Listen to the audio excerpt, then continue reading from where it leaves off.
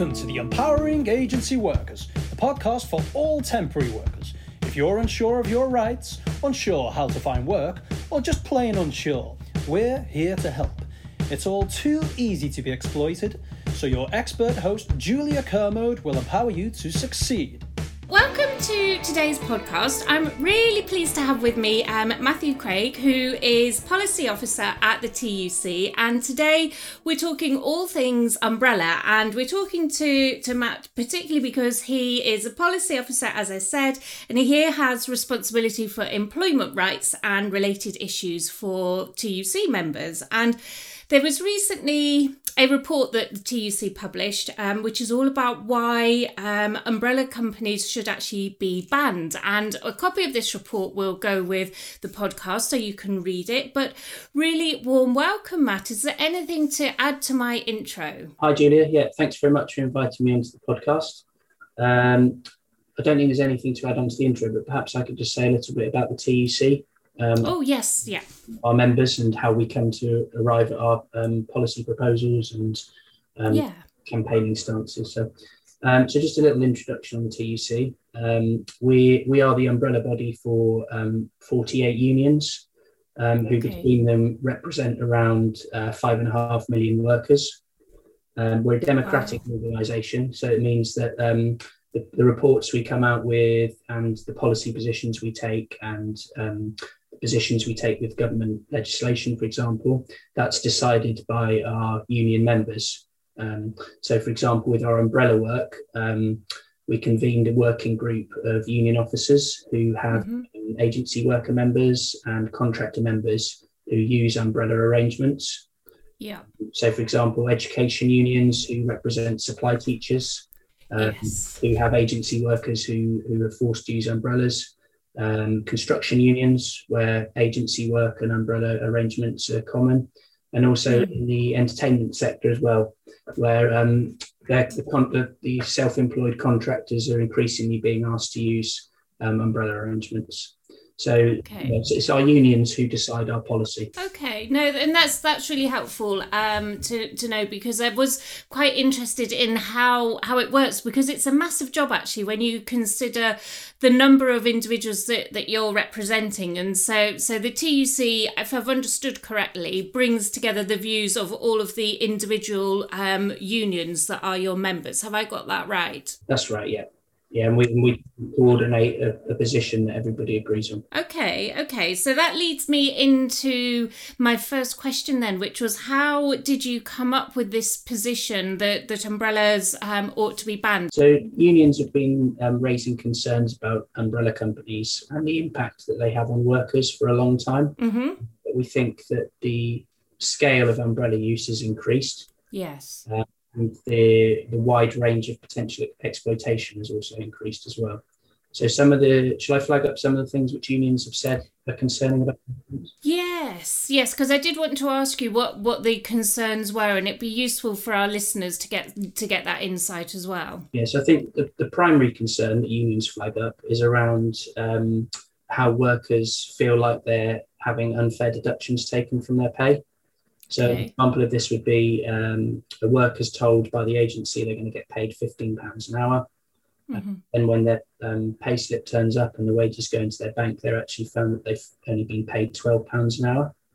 Right. And this obviously comes from the umbrella company deducting their operating costs and their fee for processing pay, and also the other costs which unions have reported being deducted, such as employer NICs and tax and apprenticeship levy. So that also leads to pay slips being very complicated and indecipherable, really. So workers are just confused about what all this deduction means, and they're not getting paid the rate they should do. The second issue is around breaches of holiday pay and leave. So umbrella companies preventing them from taking leave which they're entitled to. Worryingly, workers are saying that umbrella companies aren't providing them with key information documents, so legal entitlements. I think that came in April 2020, but there seems to be widespread non-compliance for that. And we think that was backed up by a survey carried out by IR35 Shield as well, which showed that 86% of the contractors they surveyed aren't getting that key information document, which is really important because it sets out transparency around pay rates. Another concern is that the use of umbrellas sort of fragments the employment relationship. So if I'm an agency worker, I've got the end client, the recruitment agency, and the umbrella company. And my first port of call might be the employment agency to say, well, I haven't been paid what I should be. Can you sort it out for me? And they say, no, well, actually, we're not your employer and we don't sort payroll out. So go and speak to this umbrella company. Workers often not even aware they're using an umbrella company. And then when they go to the umbrella company passes them back to the recruitment agency. And in many cases, the recruitment agency is unsure about the exact legal relationship between the umbrella company and the recruitment agency as well. So they're not entirely sure who the legal employer is. Wow. Okay. And then more seriously is the scope for workers to become unwittingly embroiled in these tax avoidance schemes. So the disguised remuneration problems have been really well documented in the media. And you find that workers are being paid through these sort of fraudulent schemes through their own. And then years later, the HMRC will pursue them for tax that they supposedly owe. And that's had tragic consequences as well. Yeah, so that's quite a long list of issues you've got there. I've counted 5, and unless I've missed any as we were talking, but actually the last point is something that I completely 100% agree with you on, which is these tax avoidance schemes, and that they are awful, and you know, definitely things need to be done about that. And I do get so frustrated, and I've done podcasts on this as well that listeners can go back and tune into. I get so frustrated that HMRC and the government don't appear to be taking firm action against these tax avoidance schemes. In relation to kind of the pay points, that is a massive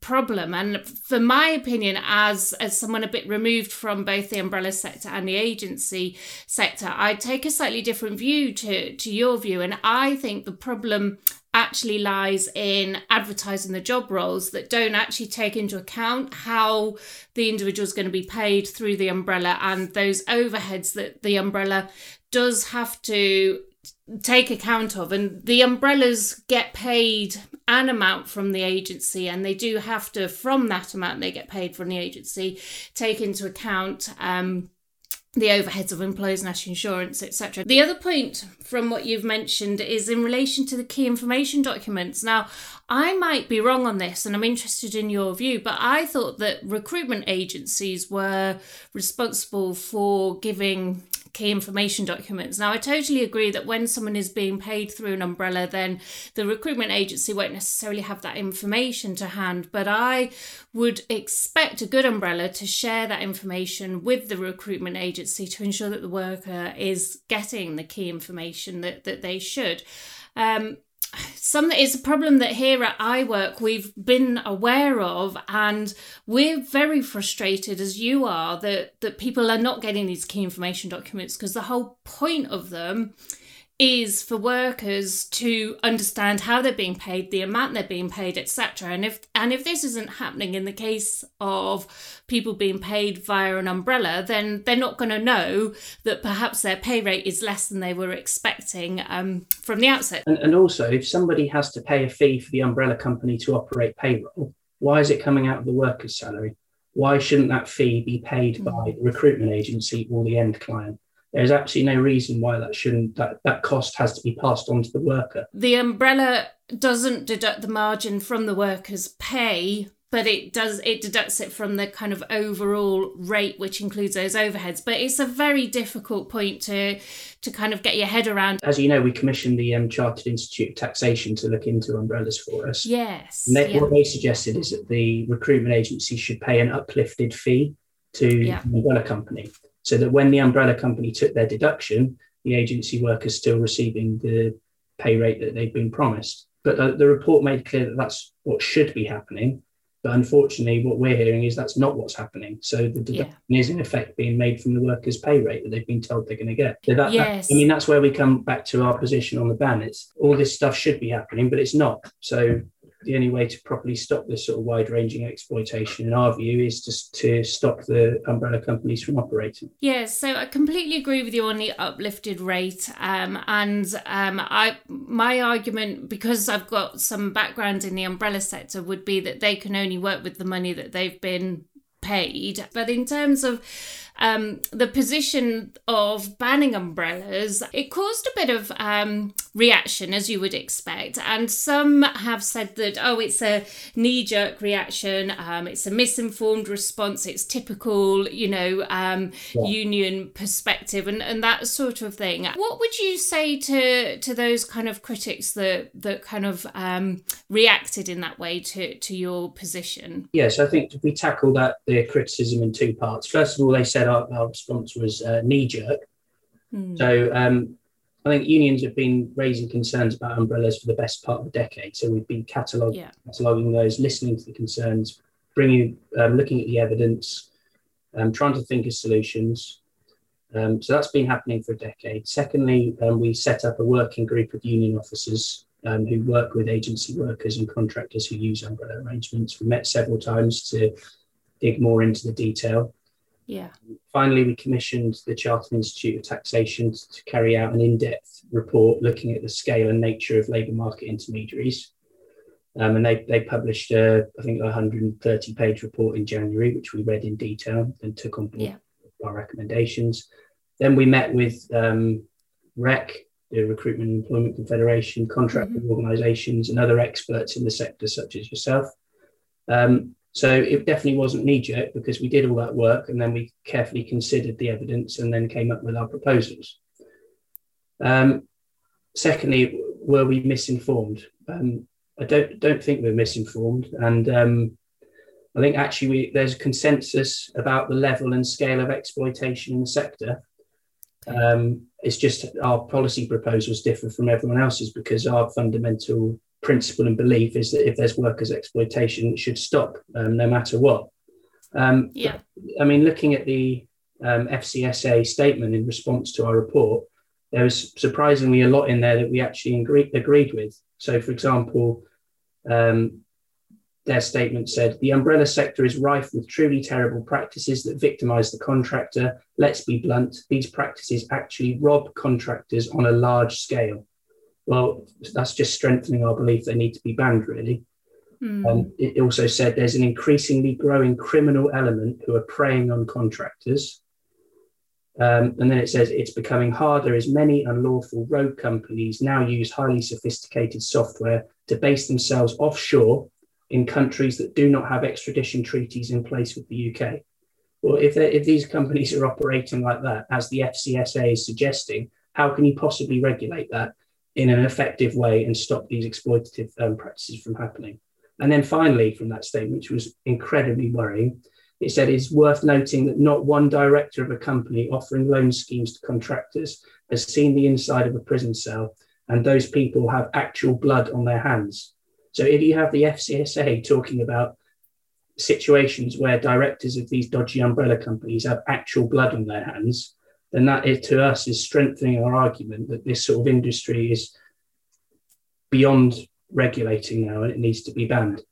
So I think, going back to your original question, I don't think we're misinformed. It seems actually, when we're looking at the types of exploitation that are happening, the industry themselves is admitting that this sort of large-scale, serious exploitation is happening. You kind of made the point that you think that the current situation goes beyond the possibility of any regulation. And one question I was going to ask you was whether you thought government intervention in the form of regulation, licensing, or anything like that would provide an answer that TUC might and your members might find acceptable. But I guess the answer to that is no. But what are your thoughts? Well, on state regulation, so looking at employment rights enforcement bodies and whether they'd be able to play a role here,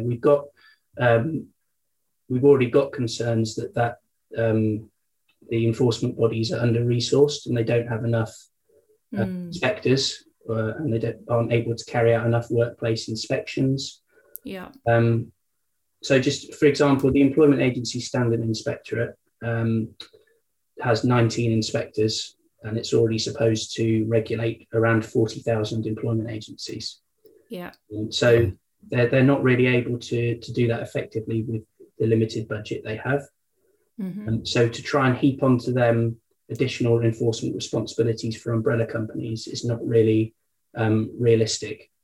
Unless there was a commitment for a massive increase in resources. But if you look at the single enforcement body government response, that there hasn't been that commitment. So which is interesting. Sorry to interrupt. It's interesting considering the government have committed that the Employment Agency Standards body will take responsibility for umbrella companies. But I was very surprised that the single enforcement body, which will absorb the agency's team, doesn't have a commitment to fund that. I mean, it seems a bit bananas, and how they expect this extra sector to be absorbed without an increase in funding. I don't know, but sorry, I interrupted you mid-flow. Yeah, no, I think that's an important point, especially when the enforcement body would have to investigate tax law breach, fraud and tax avoidance. So I don't think at the moment they would have the expertise and skills to do that. Also, I think they would be confined by the parameters of the conduct regulations as to what they could investigate. And I'm not sure that the conduct regs, I'd have to look into this further, so I'm not entirely sure, but I don't think the conduct regs would allow the EES to investigate whether a umbrella company is operating a disguised remuneration scheme, for example, because it's not within don't think it. Yeah, I agree with you. The last time I looked at the conduct regs, I couldn't see anything about tax related issues within there. So I think you're right on that point, to be honest. So that's where we think state regulation would fall down. And we published a bit of research recently looking at the International Labour Organization. And so they've established benchmarks for what an effective enforcement system looks like. So they say that for every 10,000 workers in your labour market, there should be one labour market inspector. Wow. And I think by those calculations, we're roughly 1,800 labour market inspectors short of where we should be.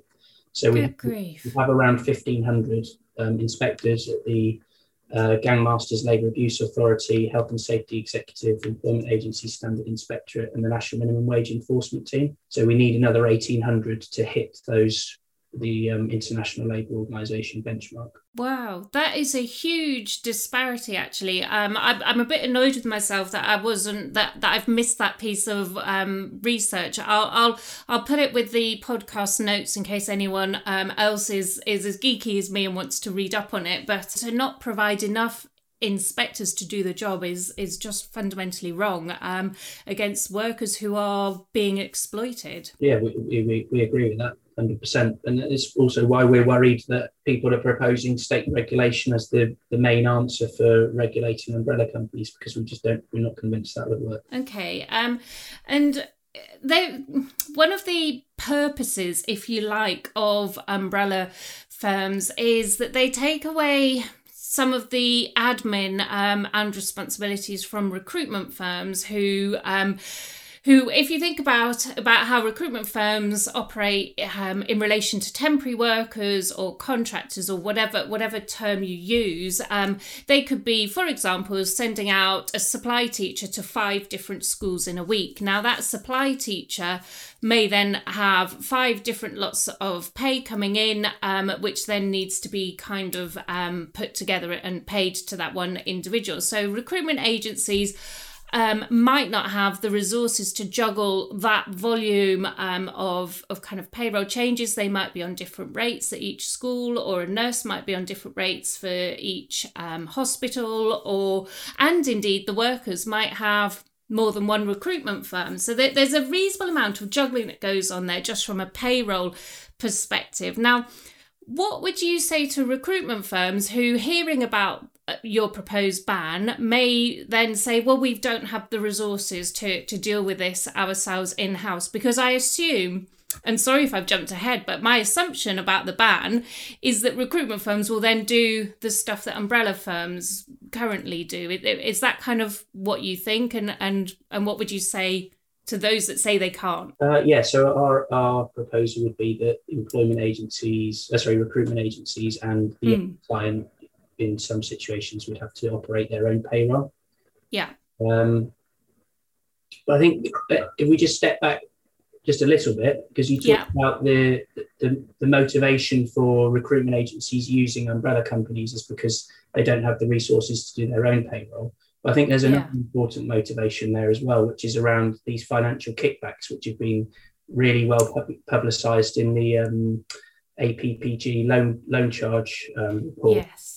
And it seems that the motivation for sometimes using umbrellas is nothing to do with resources or what's best for the worker. It's about how much money the recruitment agency or recruitment agencies or directors of the company in some situations can get their hands on in terms of referral fees from the umbrella companies. I think you're right that there is that element to recruitment firms' motivation. But again, I've interrupted you partway through. I'm sorry. No, that's okay. Yeah, so just quickly on the financial kickbacks, I think it raises an important question, because if I was a recruitment agency and an umbrella company approached me and said, "Oh, we can do the payroll for your workers and would even pay you for you sending them our way," I think that would raise a red flag with me, because I'd be thinking, well, if I'm not paying for this outsourced payroll service that we're getting, who is going to be paying for it? And it seems quite obvious to me that the only person who'd be paying for it really is the worker in some way. The umbrella company must be making a profit from them. So that's why we're concerned about that, because obviously somebody's got to be paying for the umbrella company's profit there, and it's not the recruitment agency if they're getting a financial referral fee back. Yeah, and when you think that the umbrella margins are quite low, and I remember the report that you had commissioned with the Chartered Institute of Taxation did look into the accounts of some of the large market-leading umbrella companies, and they were very surprised at how low the margins were, and I guess from the recruitment firm's perspective, they need to stop and think. If the umbrella is retaining a margin of £20, but yet that umbrella is then paying that recruitment agency, say £10 for each worker, then that's only £10 profit that the umbrella has in order to do everything that it does. And it's just not sustainable. And so for that reason, I completely agree with you. The point about recruitment firms not being able to do all these payroll activities themselves, what would you sort of say to them? I mean, I don't know if you had this conversation with any of the recruitment trade bodies when forming your view, or if that's a conversation to be had. They did flag that up as a concern, and it's something we asked unions, and unions didn't really see it as a major obstacle to the change. They thought it should be relatively simple for agencies to be able to set up their own payroll services. But we did have a few ideas about how that might be done as well. So, for example, if you're a recruitment firm, it's an SME, and you don't have resources to do that in-house, could you potentially collectivise and share resources with other recruitment agencies in a similar boat to set up a joint payroll? Mm-hmm. Could you work with recruitment agency federations such as REC to seek support, advice, and ask them to help provide services to their members? And then finally, just before this meeting, just a quick Google search, having a look at sort of online payroll services or software payroll solutions.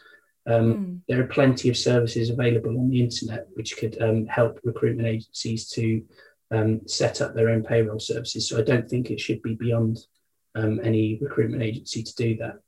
And from our point of view is that's preferable to continuing to use umbrella companies where workers are going to be exploited.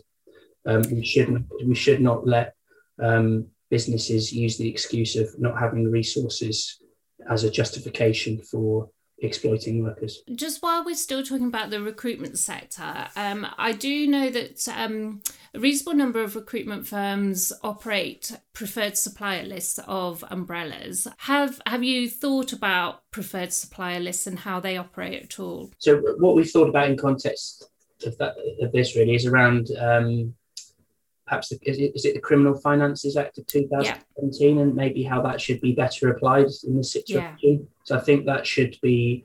I think if recruitment agencies are engaging with umbrella companies in a way where they know or foresee that umbrella company might be putting the worker into a dodgy tax avoidance scheme, then they should be liable for that behaviour as well. So one of the things that we look at in our report, and we asked the Chartered Institute of Taxation to look at, is how that legislation might be used more effectively to sort of rein in recruitment agencies which are knowingly using dodgy umbrella companies. Yeah, you've touched a nerve there, actually. I'm so frustrated. I think the Criminal Finances Act came in 2017. I need to check that, actually, but yeah, it's been in place for a number of years, and it seems to have been used very, very little. And I'm sitting here waiting for a case within the recruitment sector or the umbrella sector that will use that, because it's there designed to prevent tax evasion, but actually victims of those tax evasions then end up with massive tax bills, and it's very often the exploited worker at the end of that. So yeah, I completely agree with you on that point. And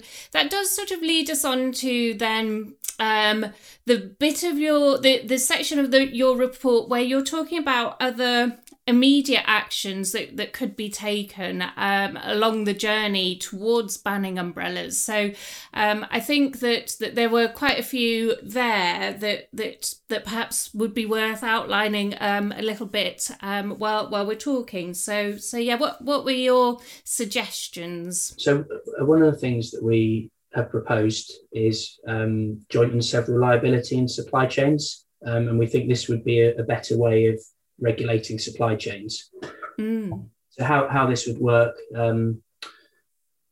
say you've got sort of 7 layers in a supply chain, subcontractor right at the bottom and the main contractor and end client right at the top.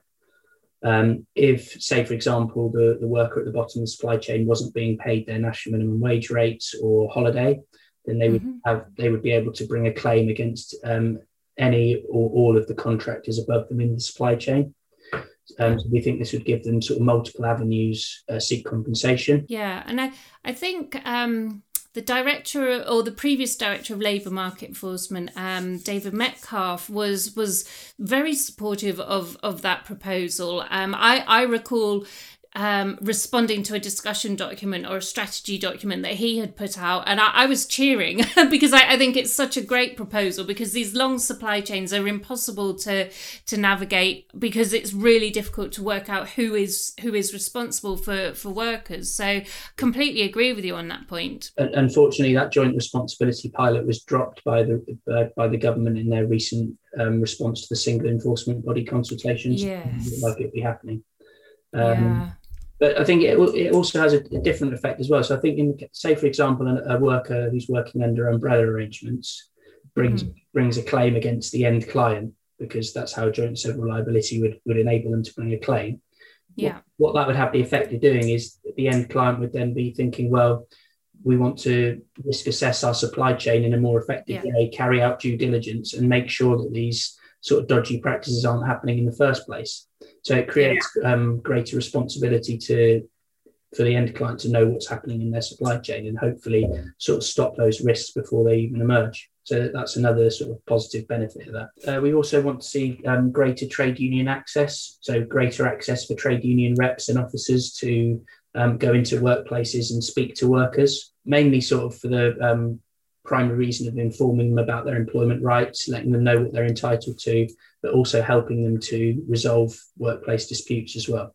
So we think that would be important, because it might sort of nip some of the issues in the bud and enable them to speak to the agency and the end client as well. Yeah, because I guess you probably find the same thing that I find, is that often some of the temporary workers aren't aware that they are actually building up employment rights, and actually as workers, they have, I don't know, about 30 or so employment rights that are statutory rights. So often I find people just aren't aware of them. So completely can see the point of that. Yeah. The other recommendation is something which we've discussed before, which is around the amending the conduct regulations. And we touched on this earlier, where we're saying we're not sure that the conduct regs as they stand would enable the EES to go and investigate all the types of exploitation that we know are associated with umbrella companies, like the tax avoidance schemes, and also the deductions from pay and that sort of thing.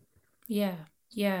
Good for those to be revisited straight away, just to capture all that activity. Yeah, and one part that surprises me that I can't find in the conduct regs is a requirement where the advertised pay rate is the rate that the worker receives. And I've looked a couple of times, and I don't know if you've looked more recently than I have, but I've never found it there. And I find that so surprising. And I can't help thinking that if there was just that one change out of all of the discussion, that would really alleviate a lot of the problems that we've been talking about. But anyway, I've got on my on one of my soapboxes there. But I guess that would be something you would agree with. Yeah, no, totally agree. That'd be a welcome change now. Yeah, and I don't think it is in there at the moment. There's just something in about withholding pay, isn't there? I think, and not. Like you said, there's a difference between withholding pay and not being paid the advertised rate. So that could be a useful amendment which is made, which would really help workers straight away, I think. Yes, yeah. So I think,